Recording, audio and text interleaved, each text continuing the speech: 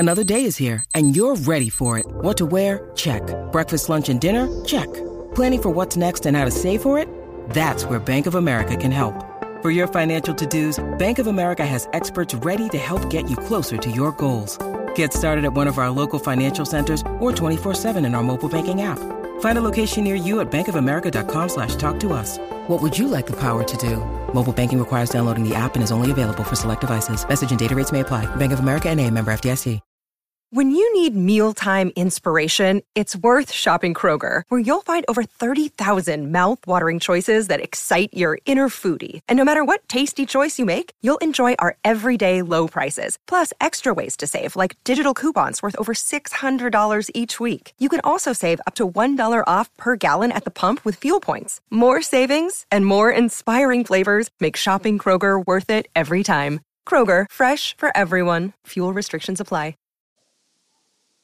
What's up, Kings fans? If you haven't heard about Anchor by Spotify, it's the easiest way to make a podcast, with everything you need all in one place. Let me explain. Anchor has tools that allow you to record and edit your podcast right from your phone or computer. When hosting on Anchor, you can distribute your podcast on listening platforms like Spotify, Apple Podcast, and more. It's everything you need to make a podcast in one place. And best of all, Anchor, it's totally free. Download the Anchor app or go to anchor.fm to get started.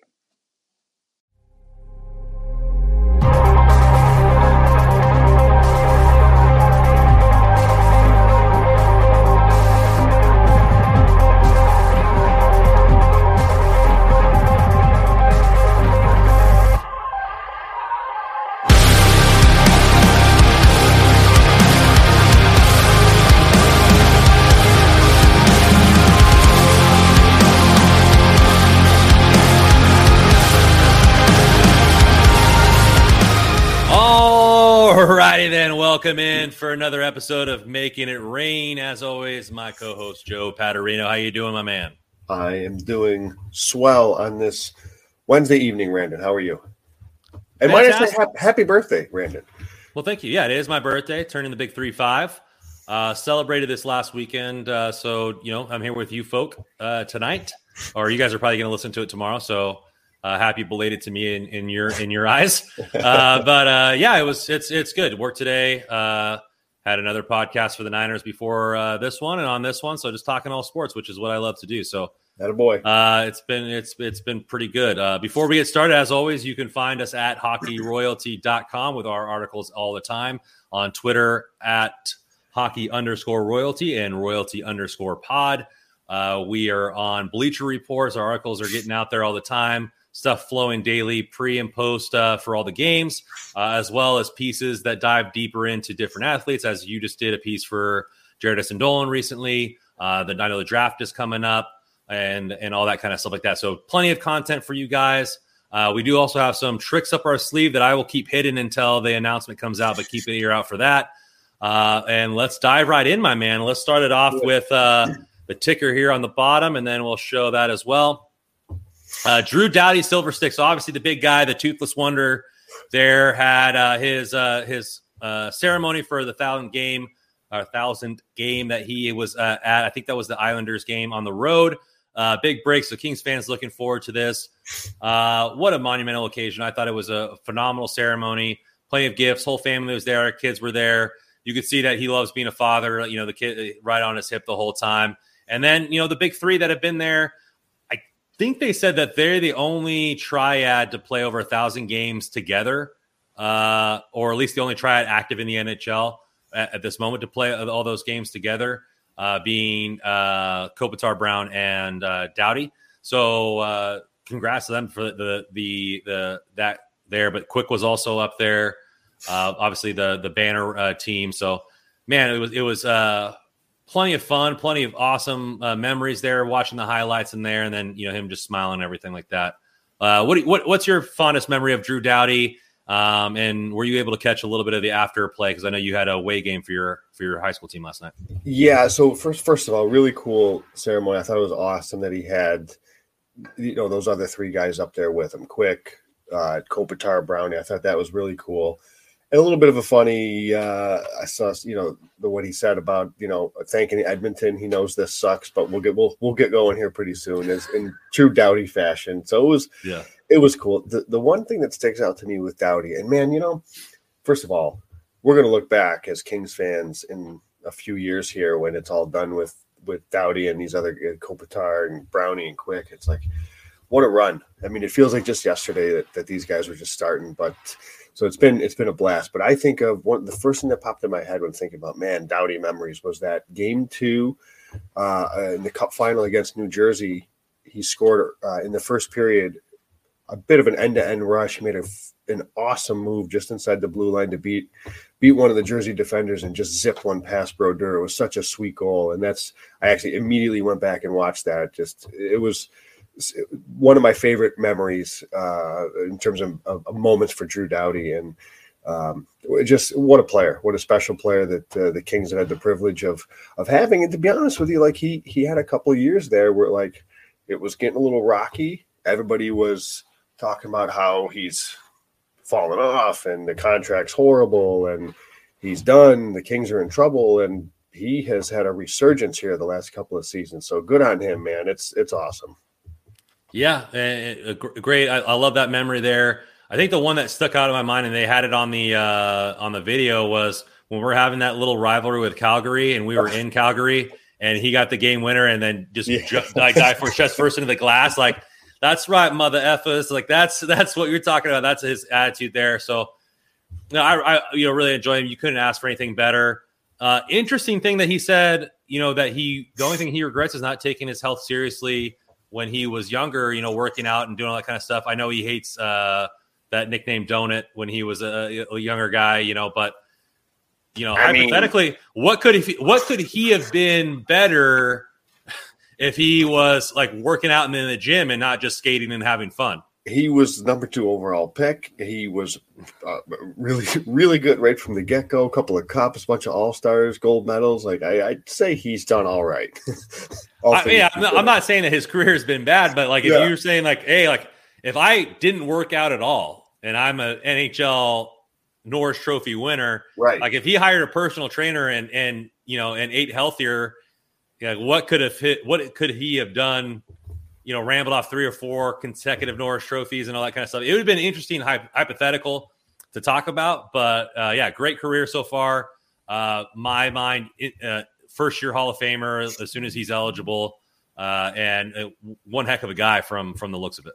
Yeah, some guys, man, are just blessed to be able to, I don't want to say not put in work, because I'm sure and especially as his career's gone on, he's done a lot to take care of his body, because he's playing, he's turned it around. Like he's playing at a high level again as he's getting into his mid-30s. And but some guys, you look at Phil Kessel, he's another one that just, he doesn't have to do, for whatever reason, the same as some other guys do, and he's able to put up huge seasons year in and year out. So some of those guys just have it. Yeah, so it's so funny. Like, I mean, it's a different sport, but the first guy that popped in my mind was like David Wells, right? Like, just like he doesn't look like an athlete, but he's up there, tossing in the World Series for the Yankees and stuff like that. And it's just kind of crazy there. So, yeah, thank you, Drew, for the 1,000, man, and hopefully we see quite a bit more and can raise another cup in your career there. So, let's move it on here. The Olympics, right? You mentioned. We didn't mention that. I think right now when we're talking, the U.S. women's game is going to be coming up here soon. I didn't look at the schedule before coming on. About an hour and a half. Yeah, the gold medal game's coming up. So go Team USA at this point. And we'll see how that there. But Team USA lost last night to Slovakia in the shootout. We were the number 1 seed coming out of our pool. So kind of a little dagger to the heart there, but let's relate it to the Kings a little bit. Faber was relied on. He had played the most minutes of any player on Team USA and showed and put another feather in his cap. Yeah, he did exactly what he's kind of just slowly but surely in his progression just is playing this style of game where he's able to play a ton of minutes. He played over 24 minutes a game, which is pretty impressive for such a young kid playing at this level. And we thought, we talked about it before, we did our kind of World Junior preview. It sort of tied it into the Olympics of, this is another opportunity for him to kind of showcase what he can do on a bigger stage. And I think he answered the call. I mean, if a coach is calling you to play 24 minutes a night, you're doing something right. And he's proven to be a really responsible defensive player. He took a big hit right off the hop early in the tournament, shook that off, and it maybe sometimes, not going to speak for Faber, but sometimes that stuff is, not that you needed it to get any sort of, motivation or anything like that, but it helps you kind of get into the game. Like, okay, we're here and these guys are here to play, and, we're going to have to get after it. And, he individually had a solid tournament. And I just hope that he just continues this progression, goes into Minnesota, finishes that year strong. And then we'll see him somewhere, whether it's LA or Ontario in the second, in a month or so. Right. So, or a couple months. So I think it's a good tournament for him to showcase what he can do. I think it's telling, given the minutes he played, that the coaches thought the same thing. Everywhere he's went, he's earned trust instantly. And, I believe last year on the World Juniors, he was slotted in the beginning of U.S. camp as the third pair and instantly became a first pair guy after one game. You could say, I don't know if he was favored to be the ice leader for a defenseman going in. I didn't read anything to support or deny that, but he definitely earned that going in. And T-Mac's a coach for the Kings that loves reliability. He knows what he's going to get from you. And, if he's coming in next season, I mean, I assume he'll start on the Reign after the NCAA. But next year in camp, reliability might be a big thing, whether you believe in offensive upside of Jersey, or is Walker and Roy still going to be there? They're going to be traded away. But, I mean, good gap control, which is his biggest strength, and his intelligence of where to be at the right time translates universally, is what it's showing based on the level of competition that it's worked on consistently.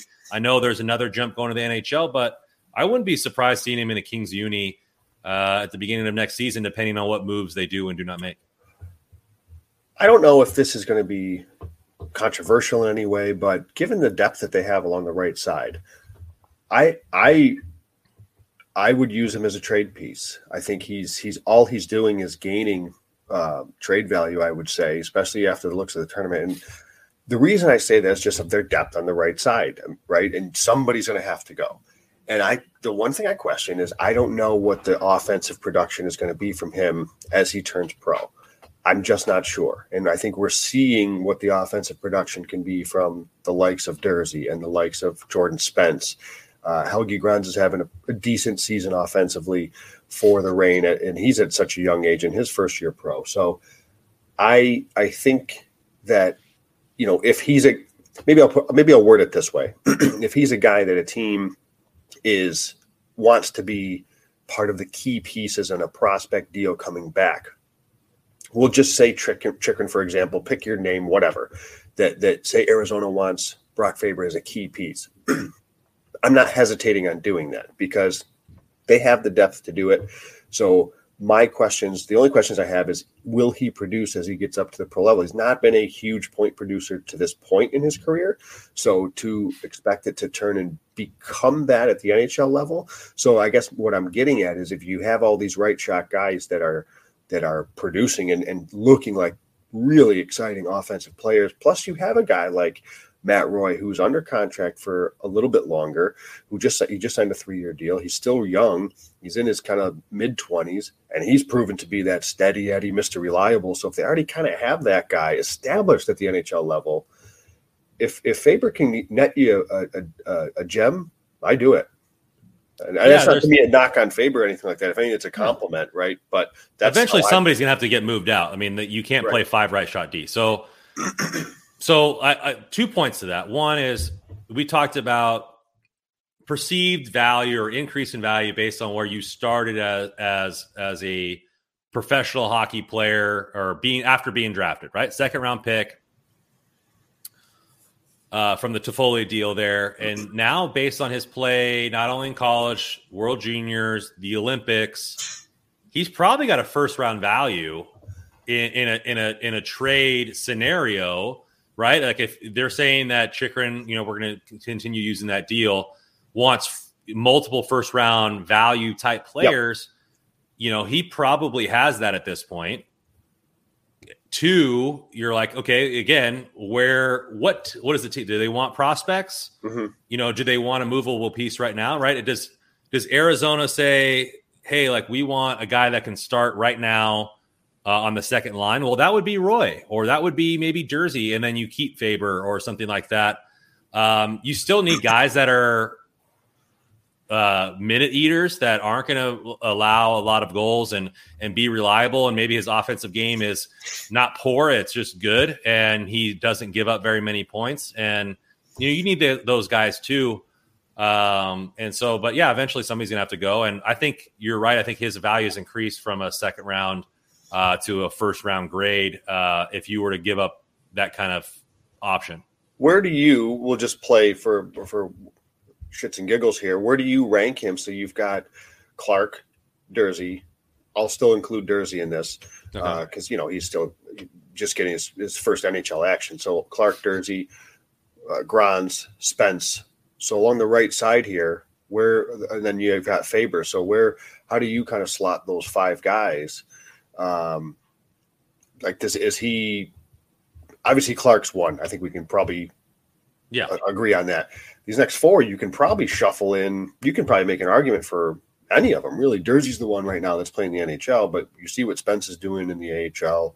Obviously, Grans is having a good season as a 19-year-old. So I don't know where you rank Faber, how you consider Faber compared to the rest of them. But, again, I think of the bunch, I think I kind of prefer. Probably 2 or 3. Okay. And here's why. He's proven that he can do it against adults. He's not in the AHL. He's proven in his short sample size for the Olympics. I get that. Yep. But he dominated pretty much in the World Juniors as far as a defensive stalwart. He's playing in the NCAA, which by all accounts, he's doing a phenomenal job there. So if my thought process is which pick or which player, if I keep, has the highest likelihood of hitting that successful threshold of games played, and I would say Faber would be up there because of his reliability. As far as his skill set, I would put Durzi or Spence over it offensively because, offense is harder to find. But because of his reliability and his able to eat minutes, I'd say he's probably 2 in that aspect of the fact that you could plug him anywhere in the first, second, or third line, knowing that he's already played against men, playing 25 minutes a night, and he could do that. 2 or 3 would be where I would put him there on the likelihood of him being a solid NHLer.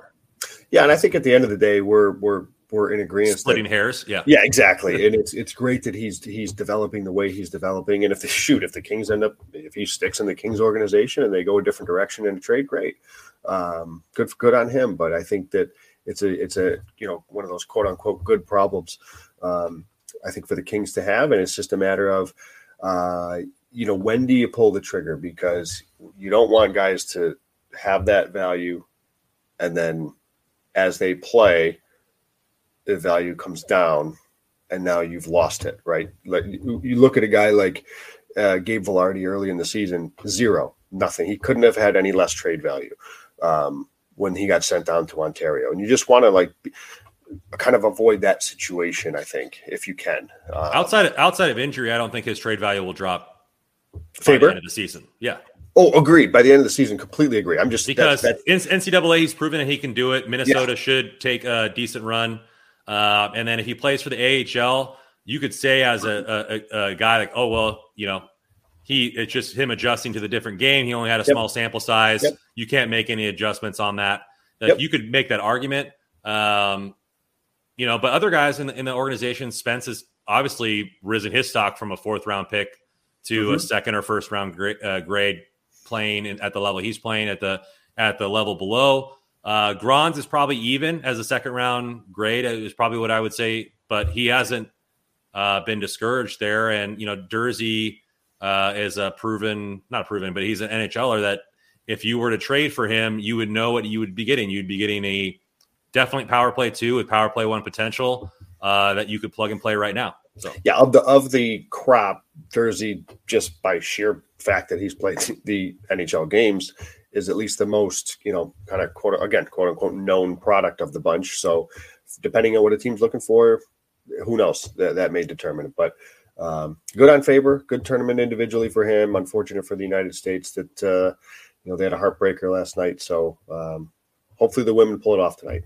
Yeah, we'll hope so. And then look, we've been saying this ad nauseum. Moves are going to happen. They got $1 billion right shot D under contract, and there's only 3 slots. So maybe 4 if you include the 7th guy or making one guy play the other end. But moves are going to have to make, and he's definitely increased his stock. And it'd be interesting if a team would include him over a guy like Spence or Jersey or I would say Grons is probably the lowest. No offense to him, but he's probably the lowest of the 5. So you're looking at whether a team wants more reliability or offensive output. So we'll see. We'll see how it works out. He's definitely an opportunity. I think, like the Kings said, or like we said in the midway, I think the only untouchables are probably Byfield, Kaliev with the way that he's playing this season, and Clark, and everybody else is on the table. That's probably fair. Yeah. So let's get into the games. We missed last week with a little scheduling thing here. And so we have a ton of game to talk about, some ups and downs over the 5, a couple double headers here, and then the last one with the Condor. So start with the Grand Rapids, going outside the Pacific here, making that a little trek up there, up north. And first they came over there. That's not too far from where I am, a few hours away from me. Yeah. So, you could have made the road trip, man, if you wanted to. But first game came out hot, man, and went on the road. Came out hot, 5-2 win. Got outshot in this game, so a little reverse luck of what the LA Kings seem to have all the time, out shooting and not being able to score. They had plenty of goals in here. Started off quick with a power play goal, keeping the power play hot with Jared Anderson-Dolan from Tynan and Spence. I think you could probably find a power play combo line name, whatever you want to do for that, because that triad has been coming up rather a lot lately. Yeah, and with Anderson-Dolan, I put it in the piece I just wrote about him, and Spence, talking about him and Spence, is they've got definitely a connection. He's got 3 tip-in goals, all on Spence point shots, and you can see that there's a certain chemistry there. I think that there's a timing with when Anderson-Dolan is able to make his way to the front of the net. I know this particular game, it wasn't a tip-in goal, but to your point, there's something going on with this trio, and Jared Anderson-Dolan's just been an absolute rock on that first unit all season. Savage. Yeah. Right? He's been great. Yeah, and, I think he's done exactly what we asked of him in the beginning of the season. Add a dimension to your game, and right now I would not be upset if they brought him up to the Kings, because the fact that you haven't got any goals from Brown. I don't want to beat up Brown any more than we already have in previous podcasts, but the power play doesn't look any different after the couple weeks, and that was a little bit of disappointment for me. We didn't see Byfield, we didn't see any of those kind of changes. It looked the same ragtag, like let's just piece it together. And for me, that was a little bit of a disappointment. And I think it's a skill set. We saw it for over a decade from a Shark named Joe Pavelski. It's a skill to time when to be in front of the net, where to be in depth, and tipping those pucks in. It's a very much a skill set, not only physically but mentally, of getting that timing in. And Anderson-Dolan has seemed to at least develop that foundation for that skill set, as well as Jordan Spence being able to find the holes to get it to him. And it's also the ability, and I think this is in part what makes certain guys on the power play so effective, is how quickly they process the game. So I look at that. He had an assist on Gabe Vilardi's goal in their last game against Stockton, but it was a shot from the point and a rebound. And so often, even at the pro level, you see guys just, the rebound kicks out and they just whack it, right? They just throw it back on net. He didn't do that. The rebound kicks out. He corrals the rebound, takes a pause, waits a second, and finds Vilardi. It pulls the goalie. He pulls the goalie toward him. He throws it to the front of Vilardi, who taps it in the empty net. And again, that's just a processing thing where he recognizes, he knows where Vilardi is. He doesn't have to panic. He doesn't have to make a rush play. I'll settle the puck and I'll make the feed to Vilardi. So he has really done a nice job in that low spot. That again, I'm not necessarily saying Kings call him up, put him on PP1. I'm not I get that may be a little bit crazy, but he's doing a really nice job in that position this year. It doesn't really matter which power play you put him on because both Doughty and Durzi like to shoot a lot, but I am saying that. I'm saying they should call him. So, and the power play still remains first, and we saw it in this game, or first in the Pacific. We saw it in this game with going 3 out of 4. So the second period, Wagner gets his 10th of the year, and then Ferk on the power play gets his 20th of the year with Spence and Tynan there on the power play. Shocker. More power play points for Spence and Tynan. Tynan is still second in the league in total points with 8 goals and 44 assists for 52. Just keeping that steamroll going. But yeah, the second period they kept it up with capitalizing, and that moved well onto the third period with Fagemo getting his 14th of the year, assist from Turcotte and Velarde, and then Turcotte gets his own goal in the power play. Assist for Madden and Fagemo there. So good game for Turcotte, getting 2 points in the third. I thought he was one of his more when I watched this, if I remember correctly, because I didn't rewatch this game, but my thought process, he looked a lot more consistently visible in this game, especially in the third. Nice to get him see him get rewarded. Strung a few games together. That was his third game in a row with a goal too. So he'd started to, because we've been kind of talking about like he's playing a fine game, he's playing a good two-way game, but the production's kind of, hit and miss. So he got a little hot there for a bit, and I actually think he had that was in the midst of his 6-game point streak just ended against Bakersfield. So he started to put some things together from a production standpoint, which is good to see. Good him getting rewarded for the work he is putting in. Yeah, it's great, and he's right around. If you look at points per game basis, if you take away a couple of the guys that only were up there for 1 or 5 games, he's still 8th on the team at 0.69. So he's starting to put together a little bit here and there. 18 points on the season, and we'll see how that works out. So, anything else on this game before we go to the second half of the doubleheader there? Matty Villalta, 35 saves. He is, and I was going to note it a little bit later, but I'll just do it now. 6 straight starts, he's had to make over 30 saves. So the Reign aren't giving up a ton of shots on goal, but Matty V, good game out of him. Nice. So let's go to the second game there. This game a little bit more on the opposite side. 5-3 Griffins. Griffins outshot the Ontario Reign 37-31 with a punishing first period. That may not look that bad by the score sheet, considering it was 3-2 after 1. But Grand Rapids put up 23 shots. They did, and this again. It's been an issue. The Reign are giving up a fair amount of shots on goal. I mean, this is a game where their goaltending got absolutely peppered. Actually, Ingham started this game, if I'm not mistaken. A little bit of a rough go for him today, or today in that particular game. But again, another power play goal that they gave up. And as you'll get to, I'm sure, this was a strange game for the Reign. They went 0 for 7 on the power play, and in doing so, they gave up 2 shorties in this one, which has been pretty rare this season. They had only given up 1 up until this point. Yeah, it was shorties all night. There was 3 of them in the game. You don't often see that. Brett Sutter had one at the end of the first, on the Griffins power play there. So goal from Gabriel Velarde there in the first, and then Brett Sutter with the shorty. You're also looking at Jad from Turcotte and Velarde. So obviously Turcotte, like you said, extending the point streak there. Velarde getting 2 points on the day, and Jad there. So yeah, tough go in between the pipes. You saw that. I think maybe you could take a positive out of this game.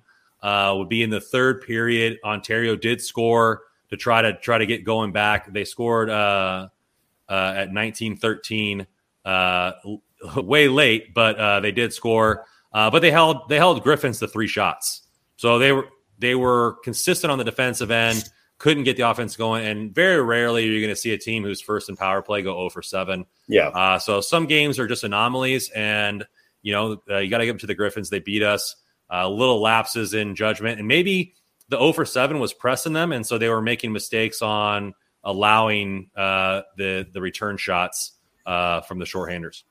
For as good as they've been offensively and on the power play specifically, I'm willing to chalk this one up as just kind of one of those games. But and again, I've said it a couple of times now, a theme in terms of they're also giving up a lot of opportunities. Yeah. All right, let's switch it over to the Stockton Heat games here.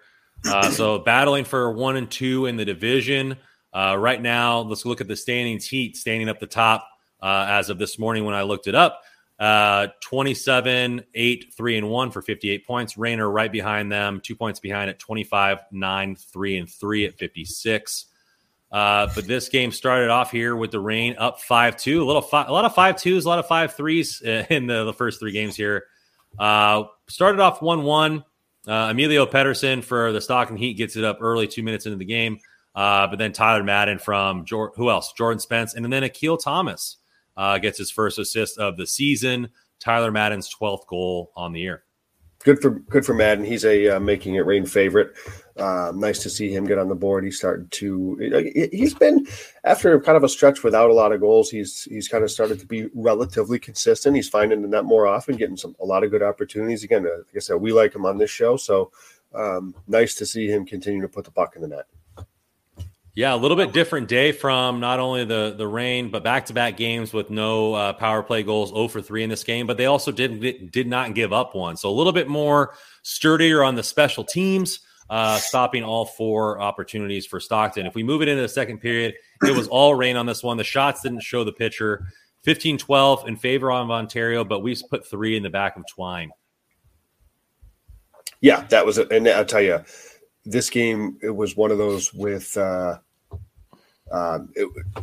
you're getting contributions, and we've talked about this before. We're getting contributions from other guys. Helgi Grans jumps up into the play and kind of puts home a second chance opportunities from behind the net, actually.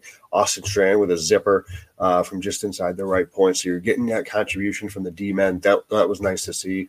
And again, Jod just buries it. He's just continued his strong season. So that's, again, big second period, like you said. Yeah, Turcotte continues a point streak with back-to-back 2 assists in the second period.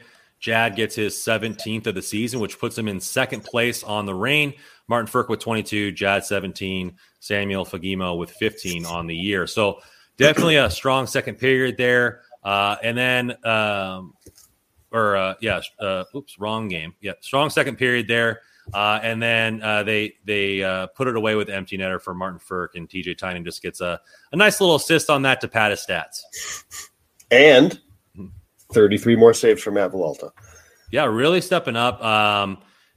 Consistency is what we've been asking of him, and I think he's been very consistent of late. Absolutely. He had one rough stretch, 3 games in a row, 4 goals against, a little bit of a rough patch. Other than that, he's been kind of under the radar solid, I would say. I'll say the one thing I'll say, though, and I hate to beat up on it because he's had a good season, but, especially going back to the Grand Rapids games, the first game against Grand Rapids, they win 5-2.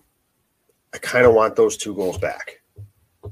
Right? They beat them tweeners. I think they were both tweeners. The first one was like he still at times has a tendency to give one up. Even if he's playing well, he gives up one where it's like, he probably wants that one back. Yeah. So there's progress, but I still think there's more to come, which is good because I think there's still a better goalie in here too. Yeah. So a progression there. And when we move into the final one, final in a shootout there, Stockton Heat, man, this was a slugfest. Back, forth. Like, oh my gosh, man. Like, it was just like never ending. And like, this person scores back there, total shots, 50-34. So goalie's getting peppered in this one. Stockton Heat unfortunately pull it out 6-5. But let's start it off in the first period here. Heat come out kicking really fast with Kirkland and Simpson getting back-to-back goals within a minute and a half. Yeah. You figured they were going to come out pretty hot the second game. They just lost the game before, so not too surprising to see them jump out to the lead, but big for the Reign. They get a late power play, and it takes them no time to score the goal. I mean, I think that power play goal happened within I'd have to see the box score. Within seconds, it felt like, right? 10 seconds went off the clock, I think, before Velarde buried it. So that was a big, big goal to keep them get going into the second period down 2-1 instead of 2-0. Yeah, huge goal there, and then it really ended the 2-game streak with no power play goals there, and so definitely going to get back on it. Jad with the assist with Ferk, and so going to the second, it doesn't seem that bad, right? You're only down 2-1. You probably got outplayed most of the period. It was time for Ontario to come back at it, and boom, Heat get their third of the night. Luke Phillip, and we're can we just get something going here? We need to get something going, and the power play came up big again, 3 for 5 on the night, and Gabriel Velarde gets his second power play goal of the game. How good has Velarde been? Over a point a game now in the AHL. He has done I think, exactly what we as fans were hoping to see. He went down, and he's played very, very well, and the production is there. He's been a creative player, scoring on the power play. It's great to see, and I think the two names, if I had to pick two names that I want to see in Los Angeles, it's Velarde and Jared Anderson-Dolan ahead of anybody else. Yeah. I'm extremely happy with his play. And who would you know? Jared Anderson-Dolan with the assist and TJ Tynan there. So, yeah, getting back at it, and then this was the I don't know if this was the first game that Kupari was down there. No, he played the game before. So got sent down, but gets a goal in this one from Tyler Madden and Wagner. First of the season for the Reign there. And then, boom, tied back up at 3. So this is where the slugfest happened back and forth. If you look at all those 3 goals in the second, came within 4 minutes of each other. And so it seemed just like as much as we were getting the updates on Twitter and watching it live, it was happening in the game just as fast. And then you get Byron Froze, I think that's how you pronounce it, with his 12th of the season. And another late goal with 1938 power play, Samuel Fagemo from Spence and Tynan. And another power play goal. It was Fagemo's over there on that left circle, one-time shot off the wall, and it snuck its way in. So, and he had and I know we'll get to it, but boy, he had a beauty shootout goal Fagemo did in this game. Oh, too. Yeah. Whew. So going there, you're looking at, man, 3 out of 5 this game. The power play is getting going. We're looking good here. We're looking good. And then not only that, if you look at sneaky right now, the penalty kill is holding their own, right? Yeah. So back-to-back games, they didn't give up a goal there. They only gave up 2. So you're looking at that 16 power play opportunities, only 2 goals. So 2 goals in 16 opportunities in 4 games. Hey, we're not near the bottom anymore, or we're moving up. Instead of 8th, we're 7th in the Pacific now. So give it up for the penalty kill. Major points. I think they moved up 1.7% in these 5 games. They're at 76.3 on the season. Let's kick it over to the third quarter here, or period. You're looking at Heat started off at 8:30 within the period. Pettersson gets his first or third of the season. Yeah, and you alluded to it before. Just it's been a bit of a slugfest, kind of back and forth. So whoever take the next shot, but you figured you hope that the Reign were going to keep coming, and they did later in the period. But it was one of those games where you knew that this wasn't done scoring. Somebody was going to put pucks in the net in the third period. Yeah, so and that happened to be Rasmus Kupari with his second of the game. Good for Rasmus. I think you look at. I thought he came up in the Kings, looked pretty good. Had a couple a fair share of points early, and then went on that dry spell. We talked about in the Kings halfway point that he was probably the one referencing that. You can lead a horse to water, but you can't make him drink.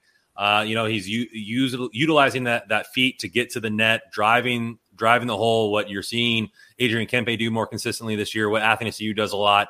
Utilizing his best skill to his advantage. And so I think this is probably a little bit of a confidence booster getting 2 goals in this game.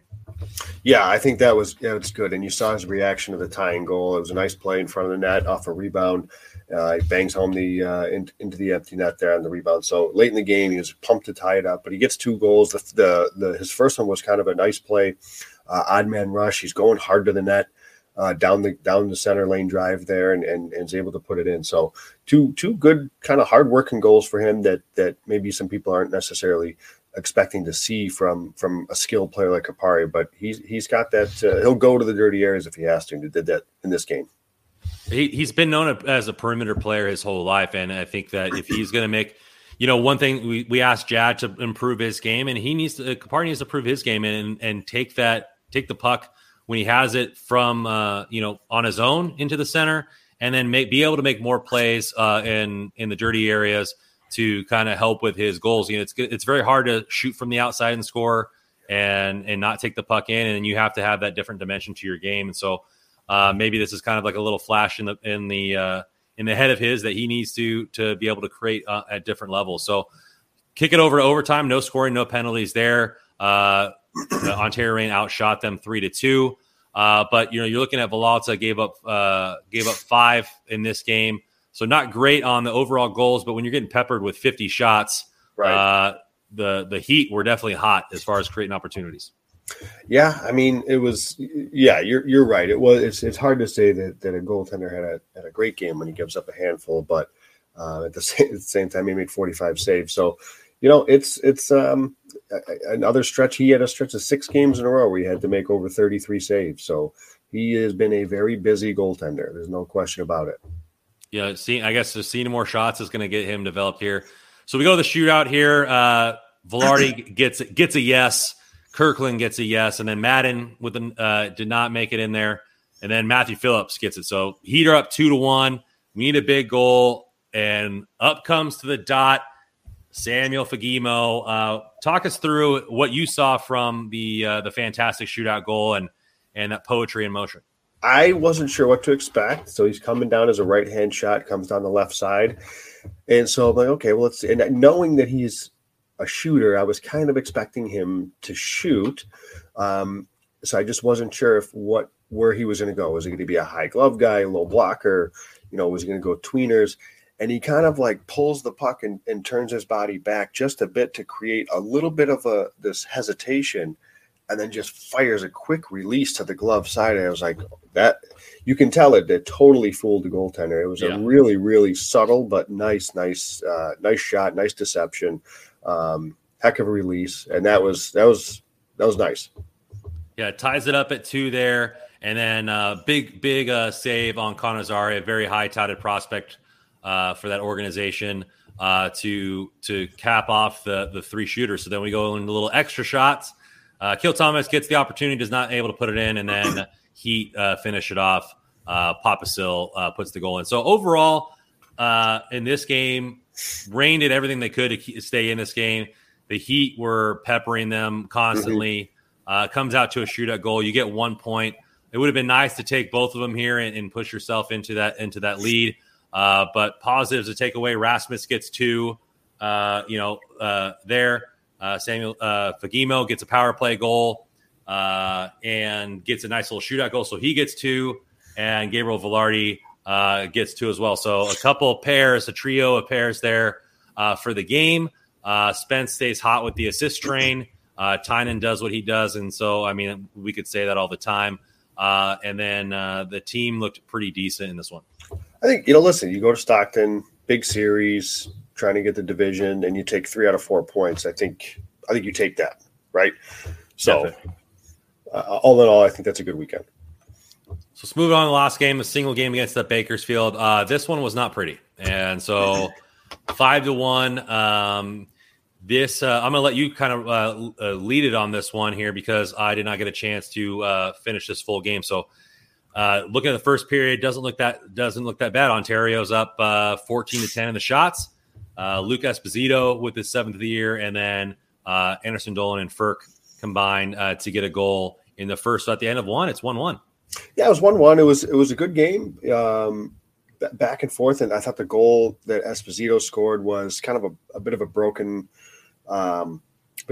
play down low, kind of squeaked past Ingham in tight there, but Ferk with an absolute laser from the slot to tie it. So after 1, you're like, okay, it's not a bad period, a rare 0 for 2 for the Reign on the power play in the period. But all in all, it was a 1-1 game on the road. So I think overall it wasn't a bad period. Then we go to the second one, and kind of weird. I mean, you would assume giving up 4 goals in the second that Bakersfield would have had 26 shots or something, but only 7 shots on goal, 4 goals. It seemed like a lot broke down for that to happen. So here's the thing, and I know that it's going to look very bad on Ingham, and I get it. Like there's no way to spin it as it was good for Ingham to give up what he gave up in that period. But when you watch the goals, I mean, Cooper Marody was able to, he comes down the left side, cuts into the middle, virtually uncontested. And so he's got a free shot from right between the circles. Okay. Then the next two are Seth Griffith goals.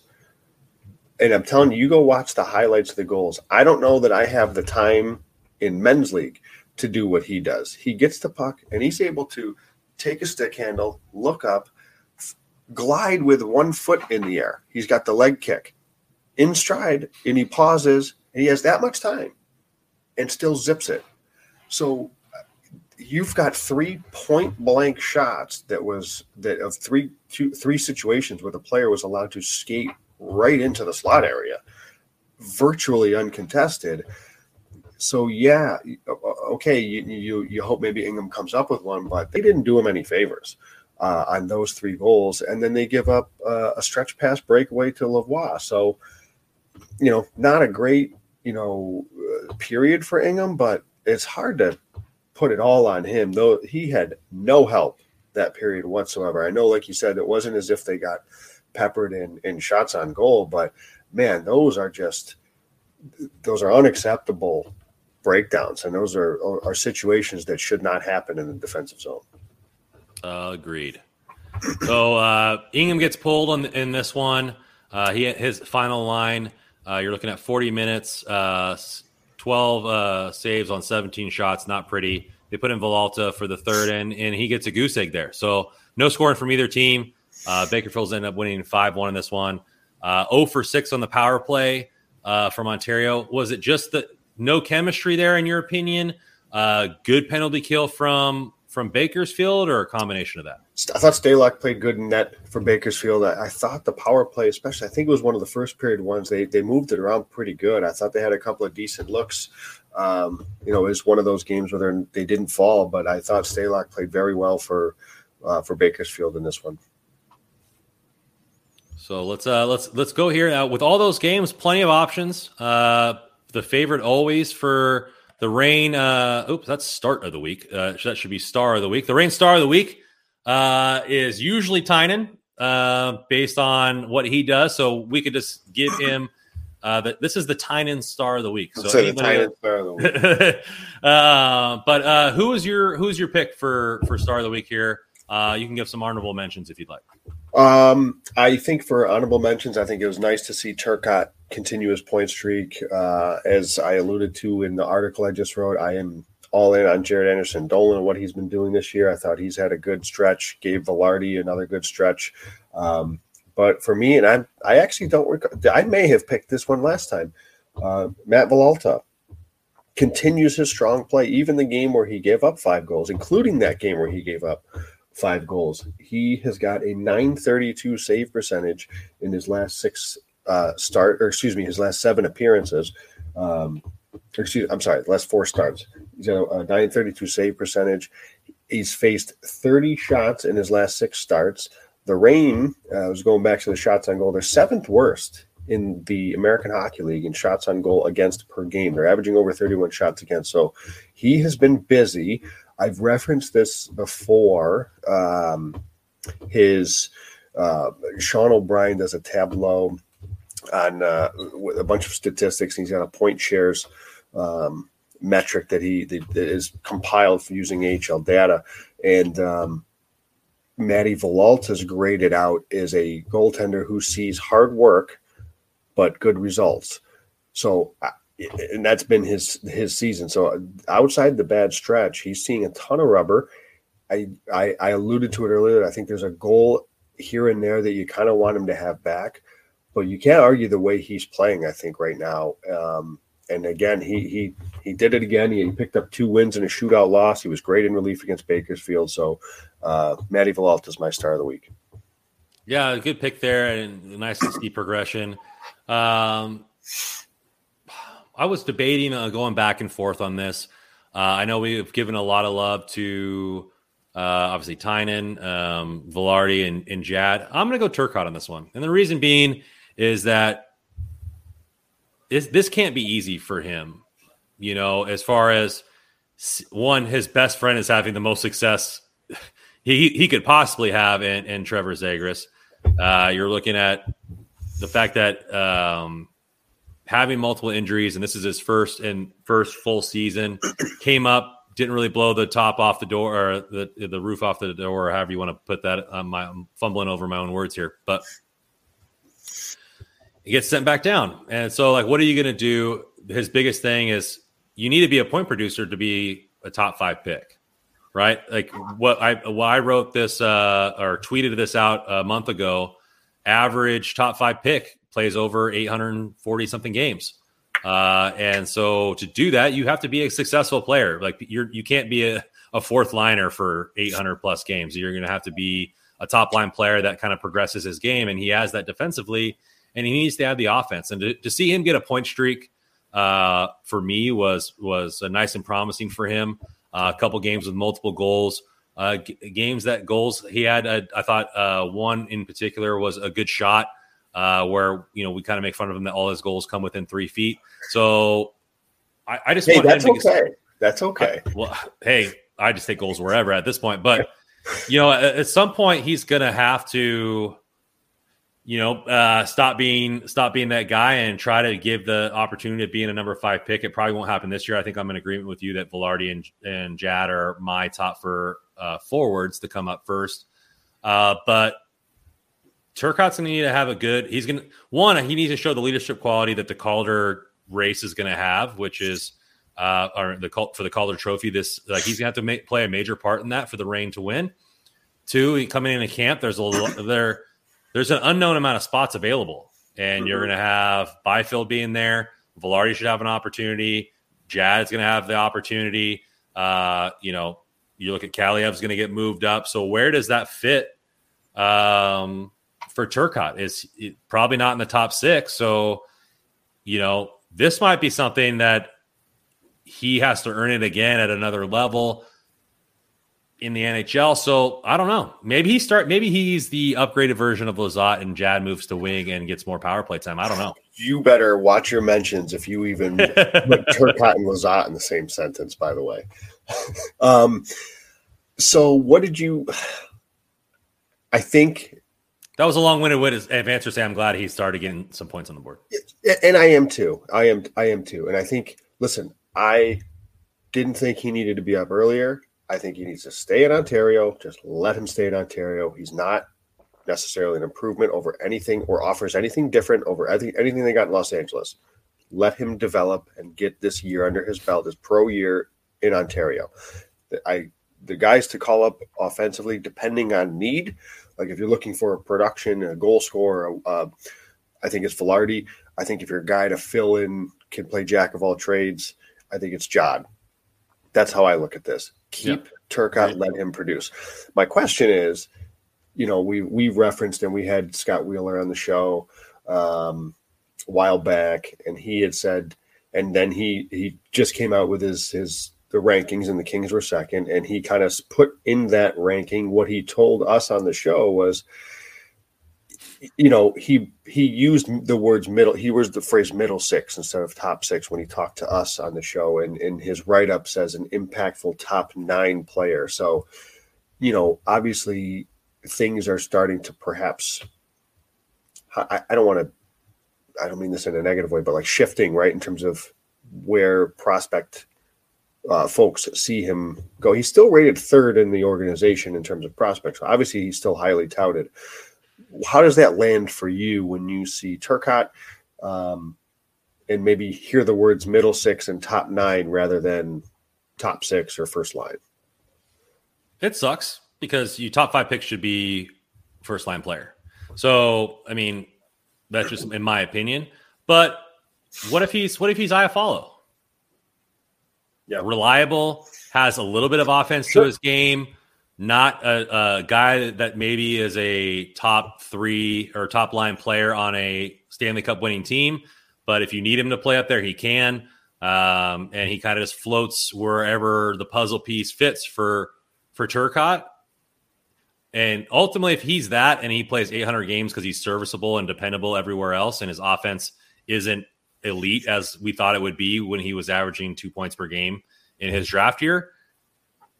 It's unfortunate based on my expectation, but if he helps us win cups and he produces in that games played level of around 800 and he's serviceable, then it's a successful pick. Is it disappointing that he's not top 5? Sure.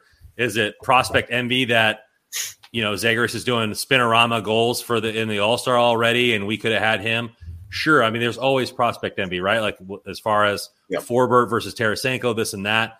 But in the grand scheme of things, if you go down the crystal ball lane and Turcotte plays his games allotted to be quoted a successful pick by the averages that I laid out earlier, and he's not a top line guy, but he gets it done in other ways and he's around the league for a long time, and we hoist a cup with him, I don't think people are going to care that he had to sit out all this year. Yeah. And Wheeler mentioned it when we had him on the show that he's a future letter wearer. He's a future captain. But my thought again, as I alluded to with Faber, the Kings are in this spot where somebody's going to have to be on the way out. If Turcotte is still a blue chip to an organization and he is a piece, I'm not afraid to move him. Me either. I don't know. I don't know if that's, again, like I said with Faber, I don't know if that's a controversial opinion to have, but I'm not in the slightest afraid to move him. As you said before, I think the only untouchables from a prospect standpoint are Byfield and Clark, and you could probably include Kaliev in there, I suppose. But, the way I look at it is the Kings have their centers for the next, I think Kopitar's still got a few years left, at least hopefully. So you've got the centers for the next few years. On the wing, I suspect they're going to bring back Kempe. If he's not going to be a top 6 wing producer, Turcotte, where I think Velarde is and can be, I have no problem if he's a piece. If it takes, let's play a game. If it's Turcotte, let's just throw Chychrun again. Use him as the example. If it's Turcotte, Faber in a first or something like that, is that too much? Do you do that?